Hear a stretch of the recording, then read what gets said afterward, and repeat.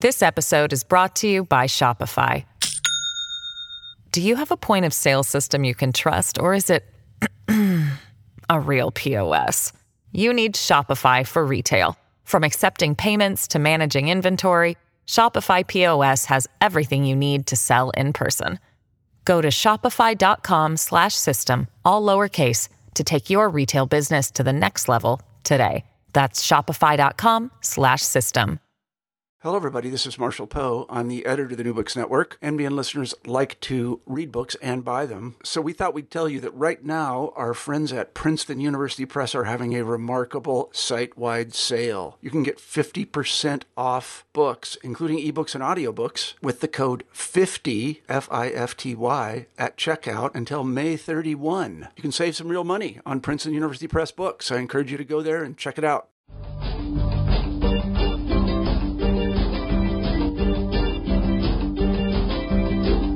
Hello, thanks for joining us for this episode of New Books in Philosophy, which is part of the New Books Network.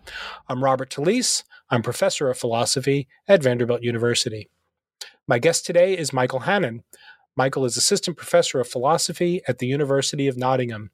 He works primarily in epistemology, with interests in skepticism, fallibilism, and questions of epistemic value. He's also interested in the intersection of epistemology and political philosophy. In fact, Michael is the founder of the Political Epistemology Network. His new book is titled, What is the Point of Knowledge? A Function-First Epistemology. It's just been published by Oxford University Press. Now, epistemologists working in the traditional modes have typically sought to discover the necessary and sufficient conditions under which one has knowledge. This has led to several tricky philosophical problems, as I'm sure many readers will be aware. Perhaps the most notorious of these are the problems that deal with skepticism. For it seems that any analysis of knowledge admits of cases where the analysis is satisfied, and yet knowledge seems to have not been secured. This has led some philosophers to seek other starting points for epistemology. Perhaps one should begin with the anti-skeptical premise that there are clear cases of knowledge, and then from there attempt to provide analyses of its constitutive elements like belief, justification, evidence, and so on. But alas, this approach also has invited difficulties. In his new book, What is the Point of Knowledge?, Michael Hannon takes up a different approach. He argues that the place to begin in epistemology is with the question of the function of knowledge, or more precisely, he proposes to begin with an examination of the function of the concept of knowledge, the purpose for the sake of which we evaluate others as knowers. The result is what he calls a function-first epistemology. Now, as usual, there's a lot to talk about. But also, as usual, let's begin with our guest. Hello, Michael. Hi, Bob. How are you today? I'm great, thanks. How are you doing? I'm doing fine. Why don't you just start us off by telling us a little bit about yourself? Sure. So I am Canadian. I grew up in Toronto, and I did my undergraduate there. I was first a criminology major, and I think I went into that just because I didn't really know what else to go into, and it sounded cool. I was also told that Batman majored in criminology. But it became quickly clear to me that I have, neither the financial resources nor physical skills to be Batman. So instead, I turned to philosophy, and it was really a course on free will that got me interested first in philosophy. And so that was the kind of question or puzzle that gripped me. And then I started taking more courses and ended up doing this double major between criminology and philosophy. And then eventually I applied for both graduate school and law school at the same time. And I was really lucky. I managed to get into this one-year MPhil program at Cambridge, and was just really delighted to go there because I ended up having an interest in metaethics around that time. And some great people were there. So Simon Blackburn, Halford Lillehammer, and so forth. So I moved to Cambridge, planning to do this 1 year MPhil, and then was going to come back to Toronto to do law after that. But when I was there, I just fell in love with the program, with the town, met some amazing people, including actually the woman who designed the cover for the book, which is probably the nicest thing about the book, actually. So, well, it is a nice cover, but I don't know, it's the nicest thing. Oh, well, that's nice of you to say, but yeah. I spent that first year at Cambridge and then ended up sticking around for the PhD. And that was when my interest shifted to something closer to the book, actually. So I was doing metaethics and then got more interested in questions about moral epistemology, which led me just to kind of straight up epistemology. And yeah, at the time I was really struggling to find a topic for my thesis because in the UK, they get you to go straight into writing your thesis. You don't do any pre-thesis course requirements or anything like that. So it took a while, and my supervisor, he suggested that I read this book called Knowledge and the State of Nature by Edward Craig, which was published in 1990. And the first time I read it, I really didn't get anything from it. I was just kind of like, oh, this is weird. It's very unlike a lot of the epistemology I was reading at that time. And I sort of just put it aside and then spent the next year still floundering around and looking for a topic. And then for some reason, my supervisor again said, well, why don't you look at that book one more time? And I don't know how he knew, but the second time around when I'd read this, it was just like a light went on and I realized that this is exactly what I wanted to write about. So it was Edward Craig who first started thinking about the point of epistemic evaluation, what we're doing when we say that people know things. So it was around that time that the ideas for this book started to take shape in a very early form. And that was about 8 years ago. And then I guess, the rest is history. I'm not sure why at the time, not many people were focusing on Craig, on his work in epistemology. And I was looking to apply his ideas to some contemporary philosophical problems, and that's what eventually led me to write this book. Well, fabulous. It's always interesting to hear, people getting into philosophy by way of some other thing that they thought they were interested in. So criminology is a new one. Yeah. Yeah. I have a longtime friend since I was 2, actually, who started college as a chemistry major and then discovered that he was interested in chemistry really because he wanted to be a cook. Oh, really? Okay, yeah.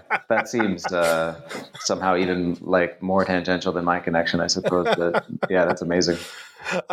So let's get on to the book. So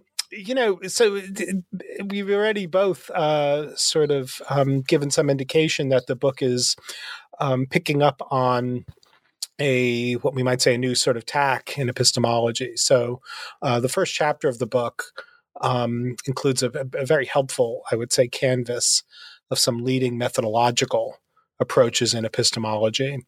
Of course, your treatment of those different methodological approaches is not intended to be exhaustive, but rather you're looking to provide a rich enough background so that you can highlight your sort of methodological stance, if we can call it that, which is the function first proposal.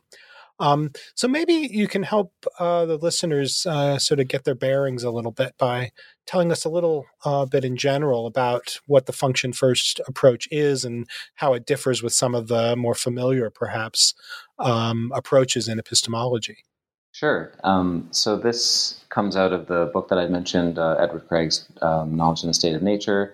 And the guiding idea in a way is that to better understand our epistemic practices, our epistemic concepts or norms and things like that, what we should do is we should think about what they're for.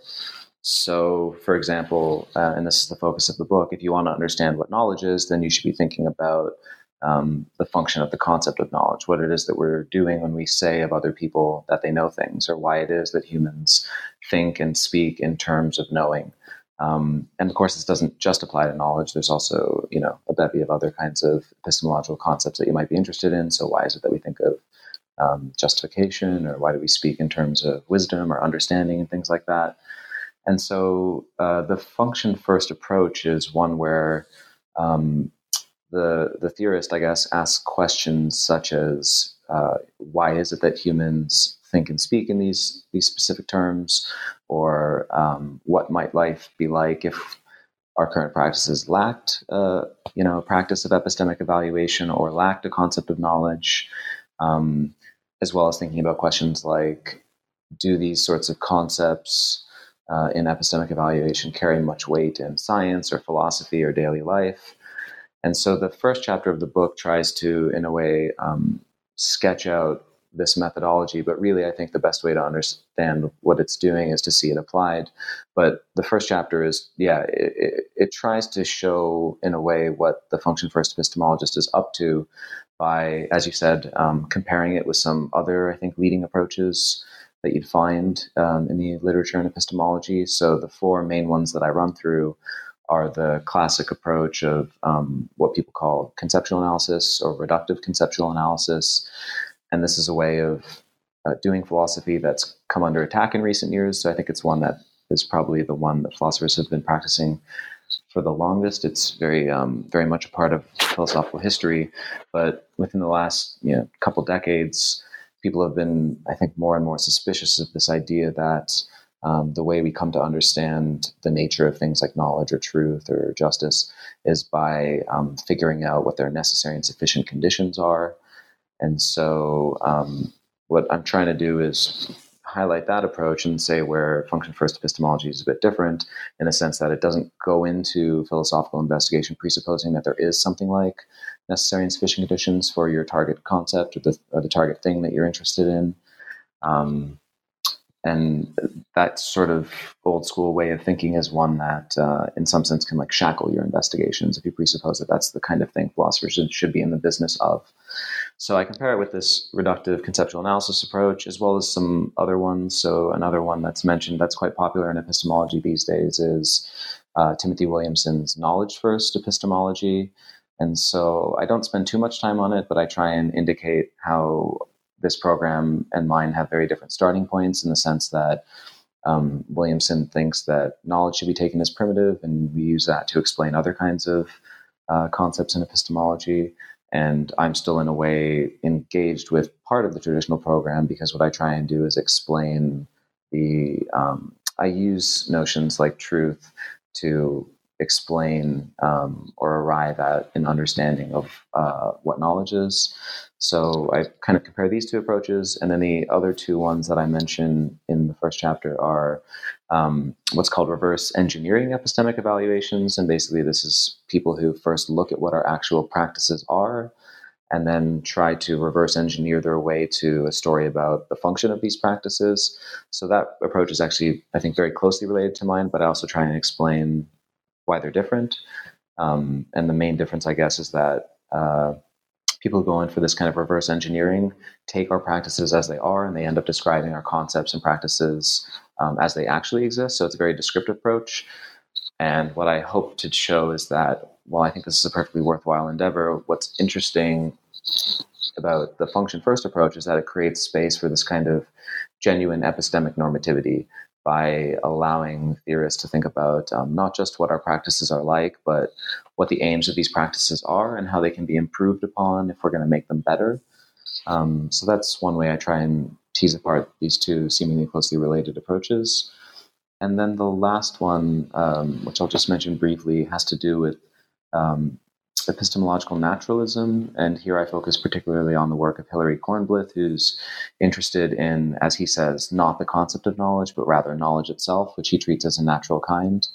And I look at this approach because I think it starkly contrasts my interest and what I think is, in a way, the right way of thinking about knowledge, which is not as a natural kind, but rather as a kind of social or artifactual kind, something that's deeply related to humans and their interests and is responsive to us and the kinds of beings we are. And so I try and argue in the first chapter that it's mistaken to think that we can understand that there's this thing out there, knowledge, that's somehow independent of and different from our practice of epistemic evaluation.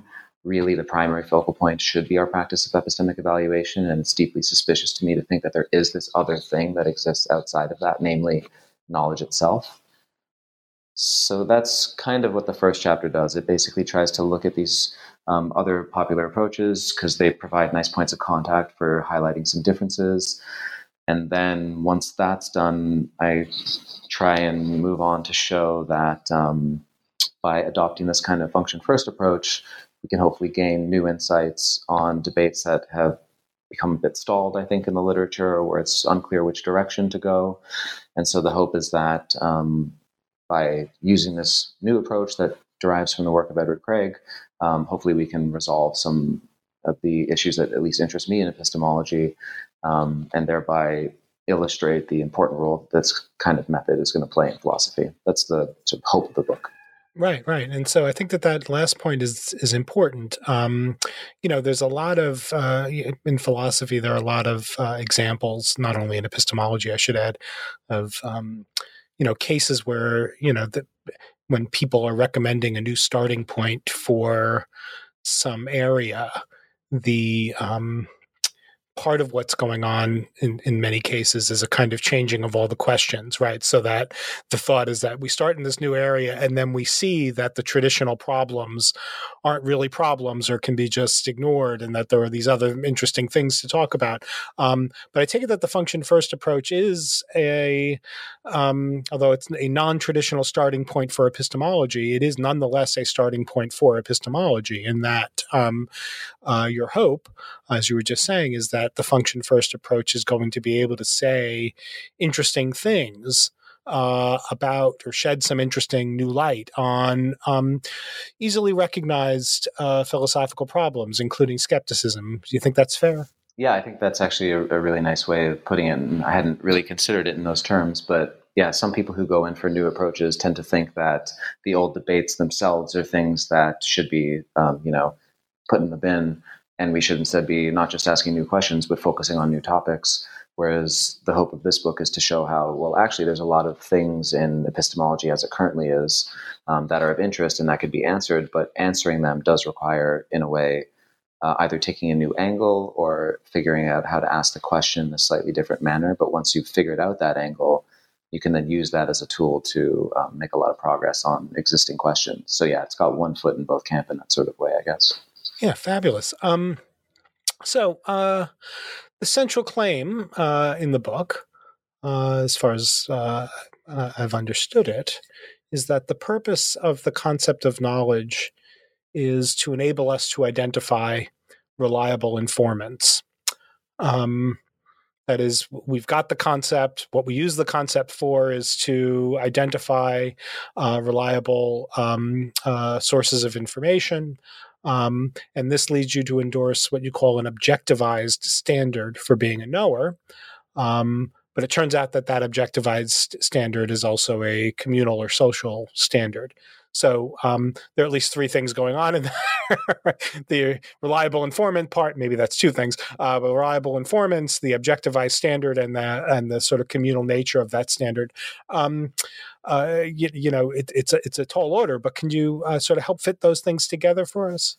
Sure, yeah. So this notion of an objectivized standard, it's something of a term of art. So I'll just quickly try and say what that is and then how it connects up with the reliable informant stuff.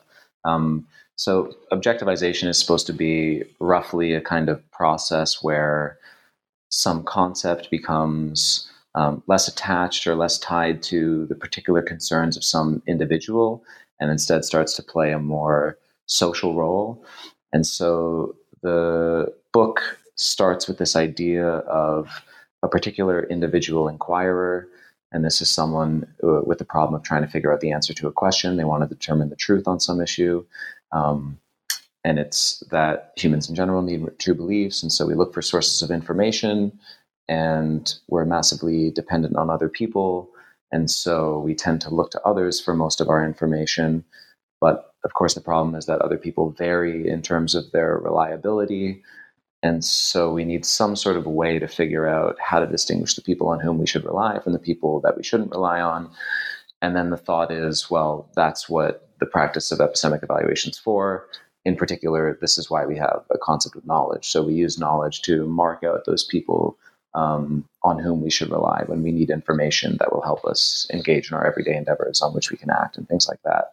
So the objectivization here is that we start with the idea of this individual who's interested in finding someone who's just kind of reliable for them and for their own particular needs and interests right then and there. But of course, our interests tend to be much more socially extended. So we're not always just interested in finding an informant for ourselves here and now. And this is what takes us to kind of a second part of the story, which is imagining a more complex situation with this community of inquirers. And this community of people have diverse kinds of interests and different cognitive abilities and different types of reliabilities. And they have to collaborate in order to achieve their goals. And so in this kind of community, what happens is that we need a way of marking out individuals who are not just good sources of information for us here and now, for one particular person, for one particular inquiry, but rather count as reliable enough in general.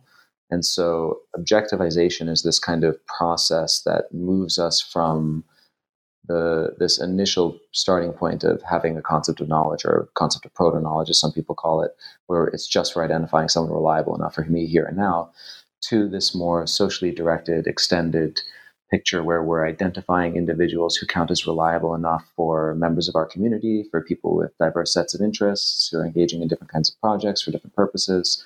And we don't really have a clear sense of what all these projects and purposes are, so we tend to have to move, in a way, the standard for reliability up to a point where someone counts as a knower if they're roughly good enough to satisfy these broad standards of the community. And so objectivization is this kind of backbone to the story, which moves us from a concept that's just for flagging an informant that's good enough for an individual to one that's closer to our familiar concept of knowledge, where we identify people for many purposes because we're interested in like pooling, sharing, transmitting information across space and time. And then we end up with what's supposed to look like our everyday concept of knowledge. Good. One further question. Does this, I guess this view, we've got the concept to identify reliable informants. The concept of a reliable informant is sort of responsive to this objectivized standard. Does this view put you in the middle of a debate between people who are variantists about justification and invariantists and various kinds of views about what the standard is relative to? It does, in a way. So I used to be more interested in that debate. I used to try and argue that if you go in for this story where we have an objectivized concept of good informant, where someone counts as a knower if they're good enough for the community in general, then you could go one of two ways. So one way you can go is say, well, there's got to be a fixed standard that's good enough for the community. And whenever you meet that standard, you qualify as a knower, and it's settled. So the semantics settle at that level, and there's just kind of one fixed standard for knowledge, and that's what makes you an invariantist. So that's one way this story could go. The way that I used to tell the story was different. It was that, we're interested, the point of the concept of knowledge is to identify reliable informants. And then I argued that who counts as a reliable informant depends on the context. It depends on things like how much is at stake, how urgent the situation is, things like that.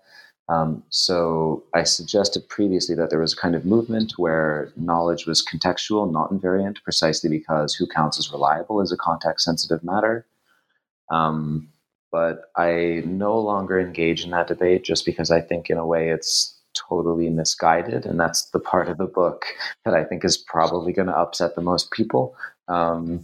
So part of the book is backing away from fighting about when, it's strictly speaking true to say that someone knows something versus when it's merely warrantedly assertable. And this is a debate that contextualists and their rivals, the invariantists, have been having for decades now. And yeah, part of the project of the book is to take, in a way, this radical turn where I say there maybe is no determinate answer to that question. Indeed, if we're interested just in thinking about the purpose of the concept of knowledge, then we're in fact led to the idea that there's no reason to think that the semantics is going to settle out a way that allows us to determine the answer to that question, whether it's invariant or context sensitive. Good. So the resulting view of knowledge then is a fallibilist view. The function first approach gives us this conception of knowledge, according to which one can know on the basis of evidence that is less than conclusive. Now, the traditional problem for fallibilists is what you call and others call the threshold problem. That is, on the basis of, what level of less than conclusive evidence does it make sense to say that somebody is in fact a knower. You think that the function first approach can sort of settle the threshold problem, or at least make progress on it. Can you tell us how? Sure, yeah. So the threshold problem, in a way, is really two closely related problems. So one is trying to figure out what specific level of justification is required for knowledge. And if you're a fallibilist, you think it's less than the most, less than certainty, less than truth guaranteeing, or however you want to formulate it. So there's this first question about how much justification is required for knowledge. And then there's this second question of, well, assuming we've settled that first issue, why is it that some specific level of justification, short of certainty or short of certitude, why is it that that specific level of justification makes such an important difference to our cognitive situation? Why is it that we move from not knowing to knowing just by meeting this standard? And so the way I try and solve this problem, which is one that basically I think is a problem for every fallibilist theory of knowledge, is to argue that if we think about the social role of knowledge and we think about it in terms of identifying reliable informants, I try and suggest that the level of justification that's required for someone to count as a knower, where this falls short of certainty, is going to be, in a way, whatever level it is that makes the agent reliable enough on some issue for the people in their epistemic community, for other people to rely on them, for other people who might want to draw on this information. And I'm a bit, hesitant about it in the book because it's something of a vague proposal. And I do say that we can try and further our understanding about this by thinking about it in terms of relevant alternatives, which is a very kind of popular way of thinking about the standards for knowledge. And I argue that there are certain alternatives that get in the game of being relevant precisely because they're the ones that members in our community take to be the kinds of things that have to be ruled out in order to count as reliable enough. And then there are ones that don't fall into that set. And it's either because they're statistically just far too unlikely to occur, and therefore we don't really have to consider them, or they're just really radical, like brains and bat scenarios and things like that. And this is where it touches on the chapter on skepticism. But yeah, the thought is we can explain both how much justification for knowledge is required and why it matters by thinking about what it's doing, by thinking about, well, it's enough to be good enough for the members of our community, and it matters precisely because we need to mark important distinctions between the people on whom we should rely and the people on whom we shouldn't rely. And that's how I try and go about solving this threshold problem for fallibilists. This episode is brought to you by Shopify. Do you have a point of sale system you can trust, or is it a real POS? You need Shopify for retail. From accepting payments to managing inventory, Shopify POS has everything you need to sell in person.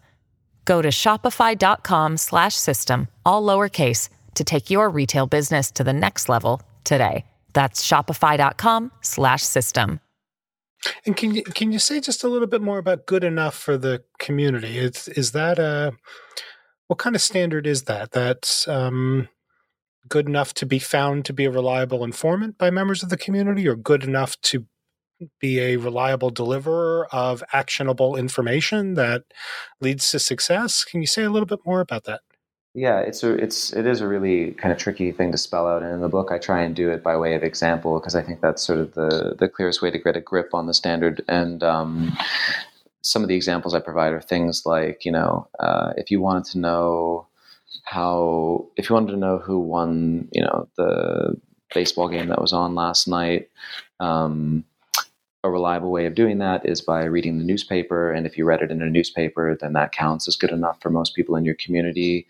But it might not count as good enough for some people with particularly pressing concerns, like if there were life and death stakes at issue. And so part of what I try and do is say which interests of the community are the ones we really need to take into account. And part of that project is saying, well, we have to consider the sorts of things that normally come up, or the kinds of people who might reasonably be taken to rely on the information that we have. And if we go in for thinking that it's always going to be incredibly high stakes, then it looks like nobody's really going to qualify as a knower, because it's quite hard to get information that's reliable enough in many cases when like life and death matters are at hand. So they get, in a way, bracketed out because they're not part of the they're not part of the practice that allows us to mark the distinctions which enable us to say who's reliable enough for ordinary purposes. So then the standard, then, when you say reliable enough, I mean, just for the sake maybe of some listeners who might hear reliable enough, community standard, that there's some kind of Rortian style, what other people let you get away with saying is what knowledge is, and that's not the proposal, right? I don't want to go that far. I don't think people would let me get away with saying that anyways, in which case it'd be a problem. Yeah. Wow, yeah. That's a refutation of the Rortian Exactly, program, by the way, right there. Nobody let him get away with saying it. He has to retract exactly. it. Yeah. No, it's more about, so that it does have, I mean, all I'm saying is that the good enough does have something more to do, or something to do with the information that you deliver to people is good enough for them to use for the purposes that people in this epistemic community are typically it's good enough to use for the purposes that the people in the community want information of that kind for. Yeah, right? I mean, their inquiries have to end at some point, right? And so there's got to be a point at which it counts as, we've done enough for us to now use this as a basis for action. And if the standard gets set too high, then it just paralyzes action. So it's tied to this kind of practical considerations about what we're doing with the information. Good. So one question that you take up with in a whole chapter in the book, which was one that I found myself sort of asking myself from the very beginning of the book, is why should we think that the concept of knowledge has a single function? Yeah, I really wish I put this not as like the 5th chapter, but as maybe the 1st or the 2nd, because I can imagine that it's going to be a very common thing that, if anyone is reading the book, that they're going to be thinking, well, why should, presumably there's many purposes that knowledge can serve, and so why should we just think that this is the one? I should have foregrounded that a bit more, but I do have this chapter where I try and deal with this because I think it's the most common objection to the proposal. So I don't actually think that the concept of knowledge has just one function or just one purpose. I sometimes maybe misleadingly speak of the purpose of the concept of knowledge. And I do try and footnote away early on of indicating that I don't mean by this that we should think that there's just one function or just one thing that we're doing when we say that people know stuff, but rather the aim is to argue that there's, in some sense, one primary or one central function, which is the function to identify reliable informants. And it's this function that explains why this concept has entered our conceptual repertoire in the first place. But then once we've got this concept, we can use it to do all sorts of other things. So in arguing that the purpose of the concept of knowledge is to identify reliable informants, I really don't mean to be suggesting that we don't do other things with it. And the way I try and clarify this in the book is by distinguishing some different ways of talking about the function of a concept. So one way of marking the distinction is to say there's a difference between what the function of something is as opposed to what it might function as. And I then try and give some analogies to help illuminate this point. So for instance, one that I use throughout the book is a hammer. And I say that, it seems like the primary function of a hammer is to hit nails into things, but that's not to suggest that hammers can't be used now that we've got them for multiple different things, right? So the example that I use in the book are it can be used for a paperweight or a murder weapon and all sorts of other things. But that doesn't mean that just because it serves these multiple functions, we should think that they're all equally good or that none of them are prior to others. Rather, what I try and argue is that in the same way that a hammer can only be used for these sort of derivative functions because of facts about it that are responding to its original function of like hitting nails into things, that's what explains why a hammer has a certain shape and weight. And those aspects explain why it can then be used for, murder weapons and paperweights and things like that. And so similarly with knowledge, I try and say that there's this difference between what we might do with a knowledge ascription on a particular occasion. So sometimes we might say that someone knows something just because we're looking to encourage them, right? You can say like, I know you can do it. Or you might say that someone knows something because you're trying to console them. Like you'll say, oh, I know you're going to get through this, even though the evidence really goes against it. And so you don't know it in this kind of epistemic sense. So what I try and do is contrast the point of specific attributions of knowledge, or like the speech act of ascribing knowledge to someone, with what I call the primary point of the concept. And that's the one that I think is attached to this notion of flagging reliable informants. And that's what gives rise to the practice of having this notion of epistemic evaluation in the first place. I see. And remind me, you do make something a couple times in the book of the fact that knowledge is one of the handful of concepts that it seems all natural languages have some word to pick out that concept. Is that right? Yeah, there's this really fascinating research program out in Australia called Natural Semantic Metalanguage, and one of their big claims is that there's only a small number of words that count as like semantic primes, in the sense that whatever word they're expressed as in English, they find a meaning equivalent in all natural languages, and so the word "no" is on this list, which is pretty amazing, I think, because a lot of other words that you'd think would be universal, so words for seemingly universal mental states like believes or doubts, as well as words for like seemingly universal emotional states like sad, don't find precise meaning equivalents across all natural languages. But these empirically informed linguists say that you do find this with no's, which I think in a way just provides further support for this idea that the concept of knowledge is playing a really important role in human life. So important, in fact, that it seems that no human society can get by without it. Yeah, that's fascinating. Just for my own curiosity, do you know anything about what the criteria, if that's the right term to use, for for meaning equivalence is in this research program? Yeah, I have to look back at it. It's been a few years, but what they try and do is they use some really basic terms to create sentences that can be translated in basically any language. And they Sally sees that something. And then they give all these examples to speakers in their native languages of all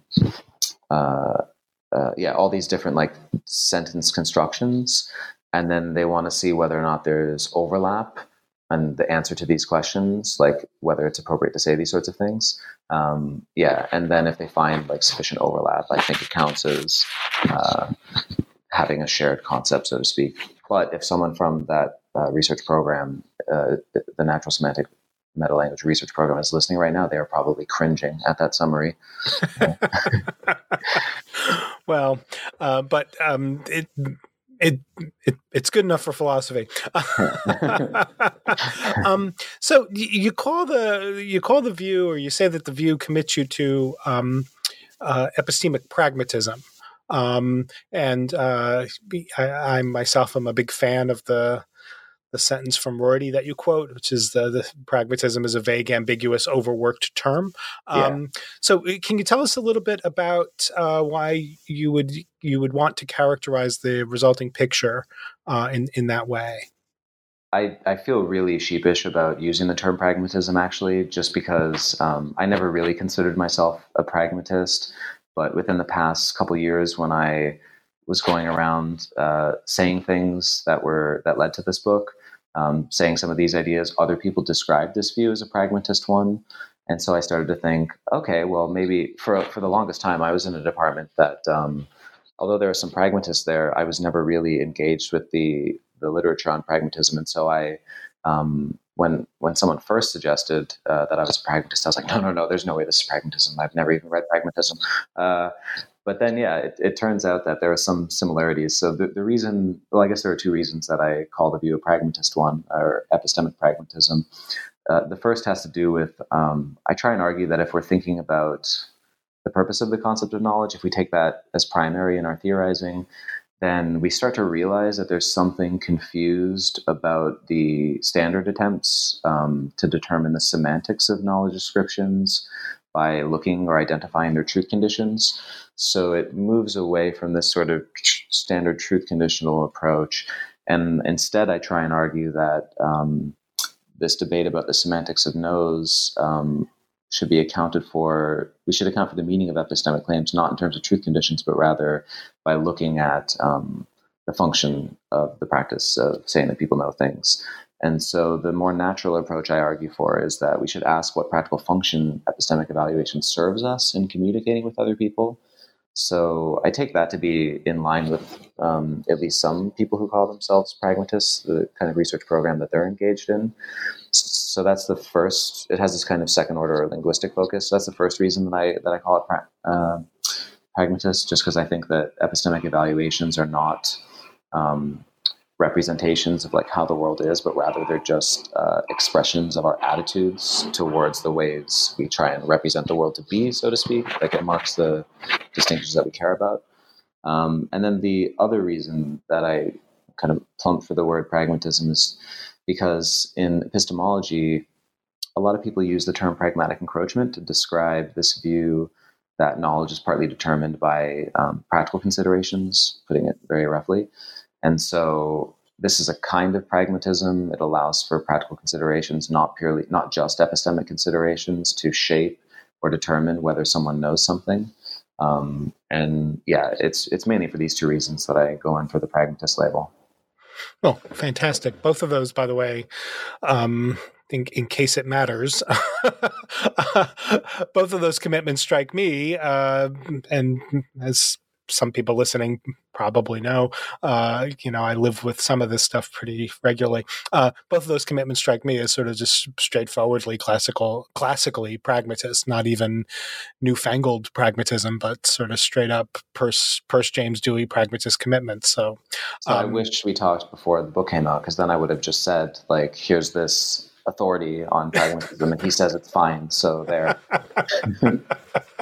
I don't know. I don't know what that means for, for the merit of the view that it is associated with those particular folks. But it does seem properly characterized as roughly in their.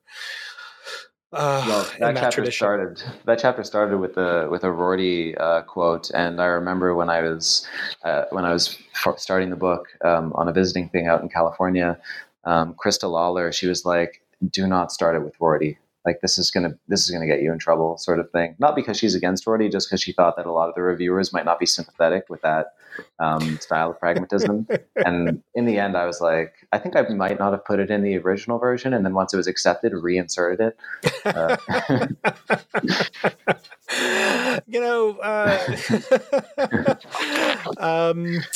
I kind of miss him, even though I don't. I found myself. His writing often infuriated me. It was good to have him around.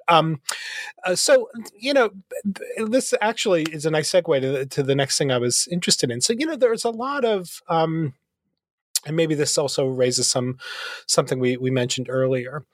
A lot of philosophical proposals that begin with a maneuver or the suggestion that we start at a different place or think about things in a different way, particularly in epistemology, but also in other kinds of areas, maybe even particularly in value theoretic areas.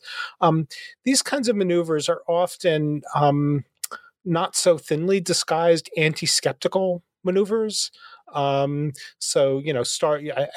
take it that the sort of knowledge first folks this is just an anti-skeptical premise. There is knowledge. Let's see what we can discern by looking at those instances of knowledge.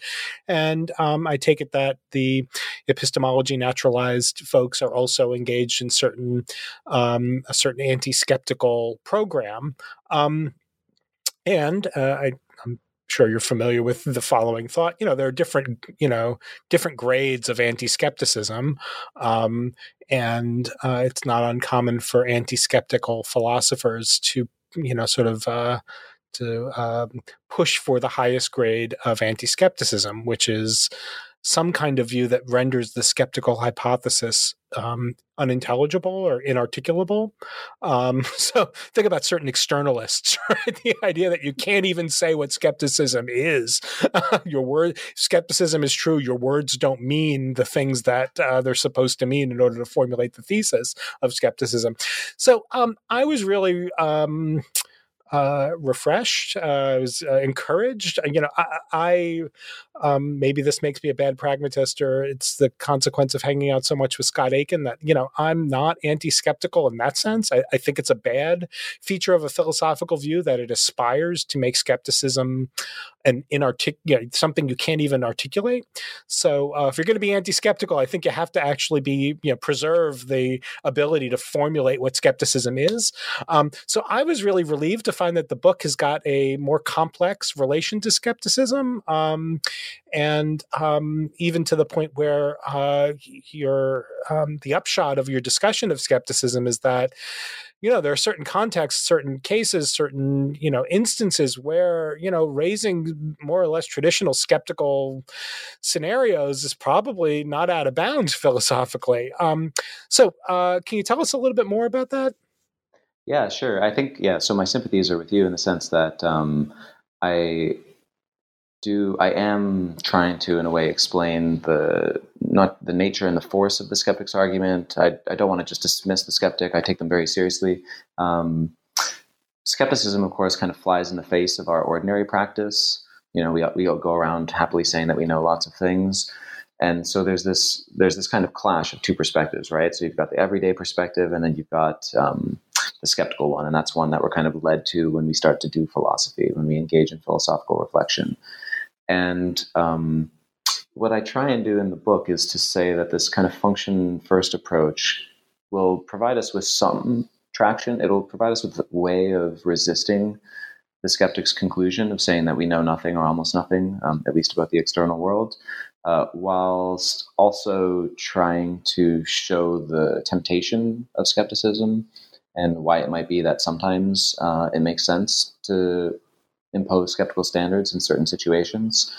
So what I end up trying to do is basically say that on the one hand, it seems like when we reflect on the practical point of epistemic evaluation, it gives us a reason to think that skeptical standards are not going to be in place in ordinary contexts. And that's precisely because skepticism runs against the purpose of having a concept of knowledge in the first place.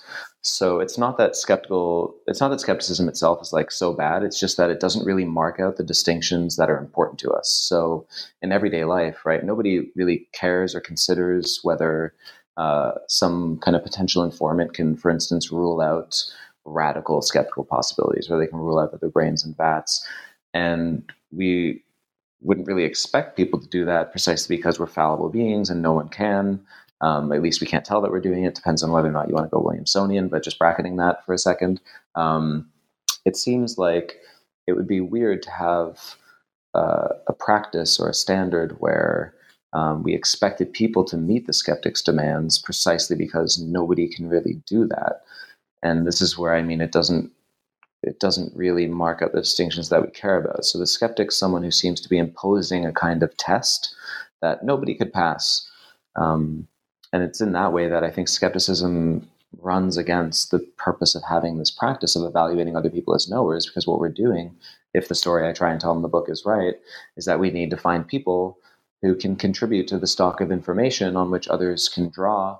And if nobody qualifies, because we're using these sort of skeptical standards as reliable in that sense, then it looks like we can't really have this practice, which is supposed to explain the very purpose of epistemic evaluation in the first place. It's just requiring people to, it'd be really surprising, I guess, is the idea, if we ended up with this concept in our vocabulary that has no application in everyday life. I see. So when are skeptical worries appropriate? Yeah, this is towards the last bit of the chapter on skepticism. I say that I try and draw a distinction using the work of Bernard Williams. He's got this wonderful book on Descartes, and he distinguishes between the pure inquirer and the practical inquirer.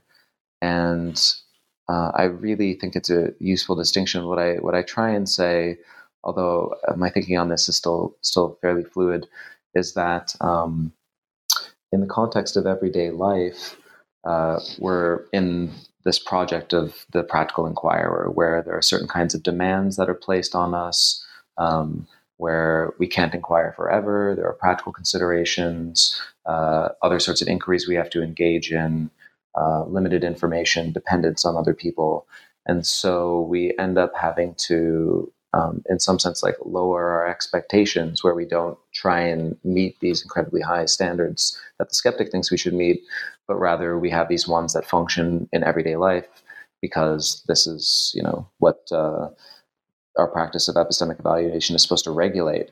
But I have sympathies with the skeptic, and so I say that doesn't mean that there aren't also other kinds of inquiry that we can engage in, where we bracket the concerns of practical life, and where once we bracket those considerations and we think about knowledge from this kind of purely epistemic perspective, it might be that it's perfectly appropriate, if you're engaged in that kind of inquiry, to think that who counts as reliable is going to be someone who only meets the standards that are so good that they would satisfy the skeptic. So I do try and make space for these different types of inquiry, but ultimately I think the purpose of the concept of knowledge is much more closely attached to the role of the practical inquirer. But yeah, I try and say it doesn't rule out this other possibility that sometimes we're confused about skeptical arguments, or we think the skeptic's attacking our knowledge precisely because it's unclear what sort of inquiry we're engaged in. So usually we're in practical inquiry, but then when we start doing philosophy, it looks like we might drift towards this pure inquiry, where certain considerations of daily life are no longer on the table.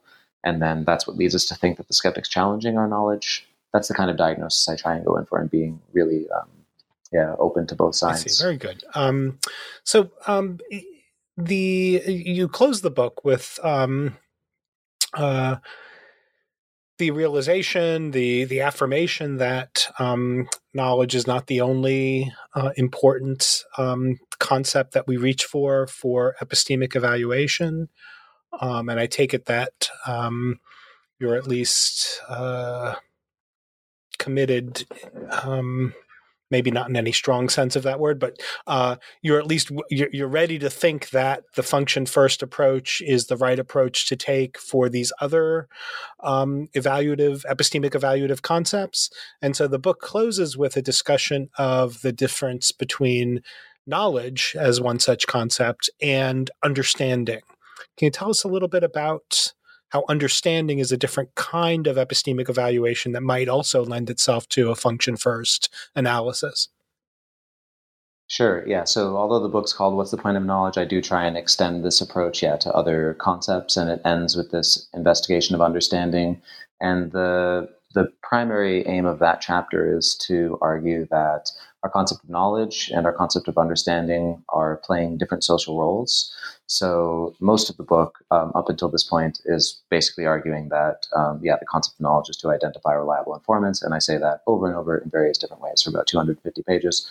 And then we get to this chapter on understanding, where I say it's more plausible to think that the point of the concept of understanding is to identify what I call good explainers, where a good explainer is someone who has more, in a way, they have more explanatory depth than the knower. So there's someone who can reliably evaluate explanations. They're not susceptible to believing incorrect explanations. A good explainer is someone who can elaborate on points, often in their own words. They are really good at answering kind of closely related questions. They have a sense of the modal space, so they can answer questions about, like, what if things have been different style questions. And I try and argue that the reason we think and speak in terms of knowing as well as understanding is because we're doing different things when we do that. And in some cases, we're really just interested in flagging a reliable informant, which is a kind of lower standard, or in other cases, we're really interested in this higher epistemic good, this understanding. And that it really depends on the kind of inquiry you're engaged in. So it could be true that in morality, for instance, or in certain scientific endeavors, understanding is the epistemic goal that we're going after, whereas in daily life, knowledge is maybe more important. And so in the book, what I end with is I've spent a lot of time arguing about the value of the concept of knowledge and this practice of saying that people know things. And then I conclude by reflecting on, well, is this really more valuable than, say, having a concept of understanding that's saying people understand things? And this is a chapter which I think will very much upset my postdoc supervisor, Stephen Grimm, because I spent 3 years working on a project on human understanding. And that project was motivated by the idea that we epistemologists have had a kind of myopic focus on knowledge, and instead we should be looking at understanding as perhaps the kind of new holy grail of epistemology, right? The thing we should be aiming for. And in this chapter, I actually argue that's totally misguided. I say that knowledge is in fact playing a much more valuable social role than understanding, and that it's more closely related to things like signaling the appropriate end of inquiries, and that it's also closely tied to norms of assertion and practical reasoning in a way that understanding isn't. So although it might be true that understanding is a really worthwhile endeavor, in some sense, it's our limitations that lead us to more often conclude or be happy with achieving knowledge rather than achieving this other thing, understanding, which might be a bit higher of a kind of epistemic fruit to reach for, something like that. Right, because it seems that the good explainer is somebody who's a kind of theorizer, right? Is giving you a theory of something in many cases, whereas, we're looking for information. We're not looking for lots of context. We're just looking, we're looking for bankable information, a way forward rather than, a theory of how the car works. We just want some information about how to get it going again, right? Exactly. Yeah. When you go to the mechanic, you just want to know that your car is working. You don't really care much about like understanding the why, so to speak. Right. That would require much more information. Yeah. Well, good. So, Michael, you've been very generous with your time. This is a fabulous book. I encourage all the people listening to us right now to go out and pick up What is the Point of Knowledge? But what's next on your research agenda? So you kind of mentioned it a bit at the beginning. It's that I'm now interested in the intersection of questions in political philosophy and epistemology. So my work's taken a bit of a political turn. And yeah, I'm now in the early stages of writing a book on the role of truth and irrationality in politics. So there's been a lot written about things like post-truth, alternative facts, echo chambers, things like that. And I've noticed that scholars often tend to lament the fact that voters are, ill-informed or highly biased. But in a way, I'm still very interested in this question about how the demands of practical life shape our epistemology. And so in this book, I'm thinking about how people's lack of knowledge can be entirely consistent with like rational, intelligent behavior, precisely because getting informed is so difficult in modern society, especially when given the complexity of modern government and things like that. And so, I'm interested in writing about the various ways in which the demands to expect people to be informed or to be epistemically rational conflict with the sort of practical demands of daily life, and exploring this tension. So the heart of the new book is supposed to be that in many situations, we should maybe be thinking about actually relegating the role of truth in political life and instead focusing on things like deferring to the appropriate authorities or the role of emotion in politics and things like that. Well, excellent. These are issues that I care a great deal about. Not that that is a bellwether of any importance in any broader sense, but I will keep an eye out for the next for that next project. But Michael Hannon, I want to thank you for your time today. This has been really great to talk to you about your book. Thanks so much. I really appreciate the opportunity. And great. And thank you, listeners, for joining us today for our discussion. I've been talking to Michael Hannon. We've been talking about his new book. It is titled, What is the Point of Knowledge? A Function-First Epistemology. The book has just been published by Oxford University Press. Thank you for listening, and bye for now.